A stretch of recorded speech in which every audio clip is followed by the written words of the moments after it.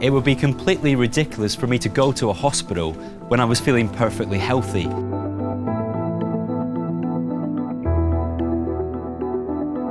Emergency departments are busy, and so unless there's a problem, we keep our distance.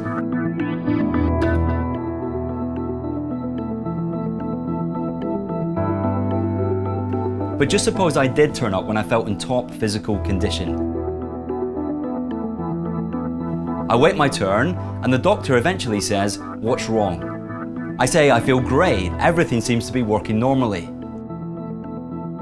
Well, since I'm there, she carries out a few tests anyway and says, "Come back in a week."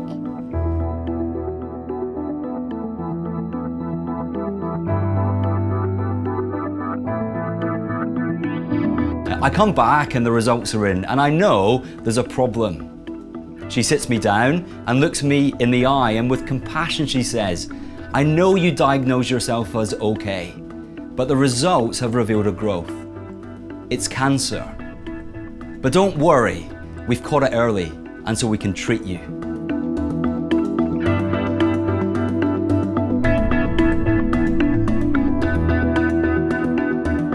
At this point, I have a choice. Either I can stand up and protest, ignore what the doctor has said, and storm out of the hospital, angry that my day has been ruined, but confident that my verdict is true. Or I can remain seated, believe the diagnosis, and entrust myself to the care of this knowledgeable physician.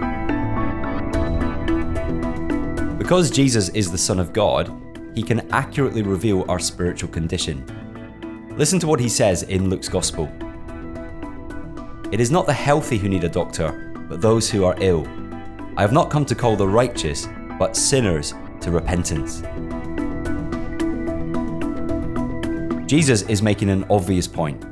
Only sick people need medical intervention. And he says the same is true spiritually. It's only sinners, that is those who have rejected God, who are in need of a saviour. Which of course begs the question, who are they?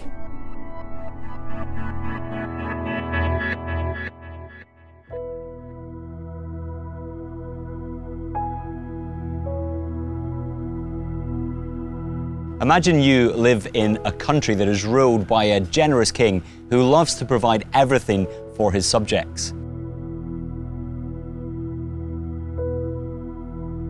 Now, one day, every citizen decides to reject his loving authority. En masse, we decide to commit treason.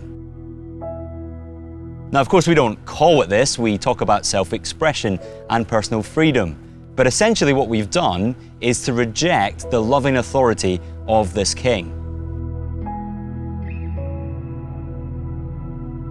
Now, everyone's rebellion doesn't look the same. Some people actively slander the king, but most of us simply ignore him and get on with our lives. And on the whole, this doesn't lead to violent conflict between the people. The majority are still quite nice. The majority still say good morning. But fundamentally what unites us is our rejection of the king.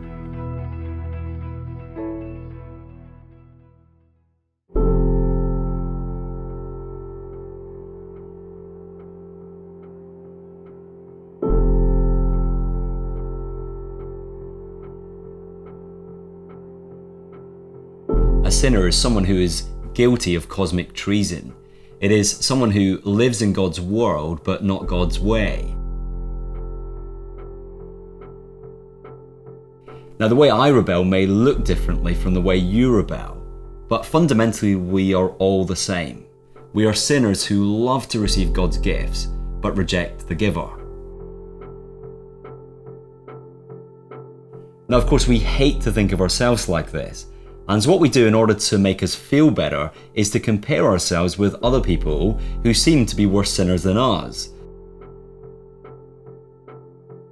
And then we get reassured because although we know we're not perfect, at least we're not like so-and-so over there. But that's like intensive care patients arguing about who is the sickest.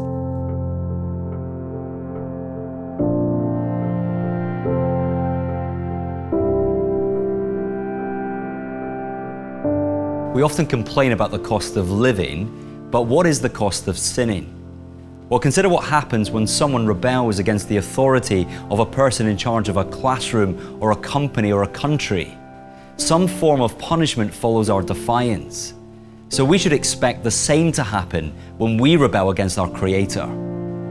Now in Luke's Gospel, Jesus reveals the consequences of rejecting God.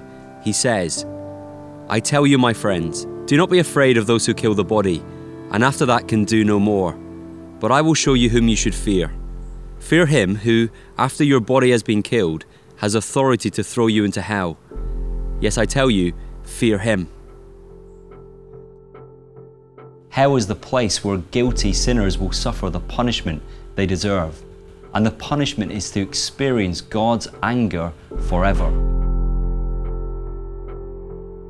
Now, is this fair? Does the sentence match the crime? Well, consider how you would respond if you saw me in the park and I was cutting a caterpillar in two. Suppose you come back an hour later and I'm cutting up a cat in two. That's more serious, isn't it? Suppose you come back again and I'm cutting up a child in two. That's even more serious. Do you see the logic? The consequences of an action get more severe the higher up the moral categories we go. So why do we deserve hell? Because we have rebelled against our infinite Creator.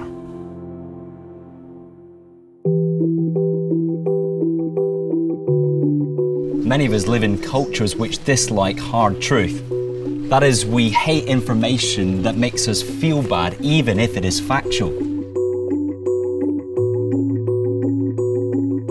This strikes me every time I watch Strictly Come Dancing.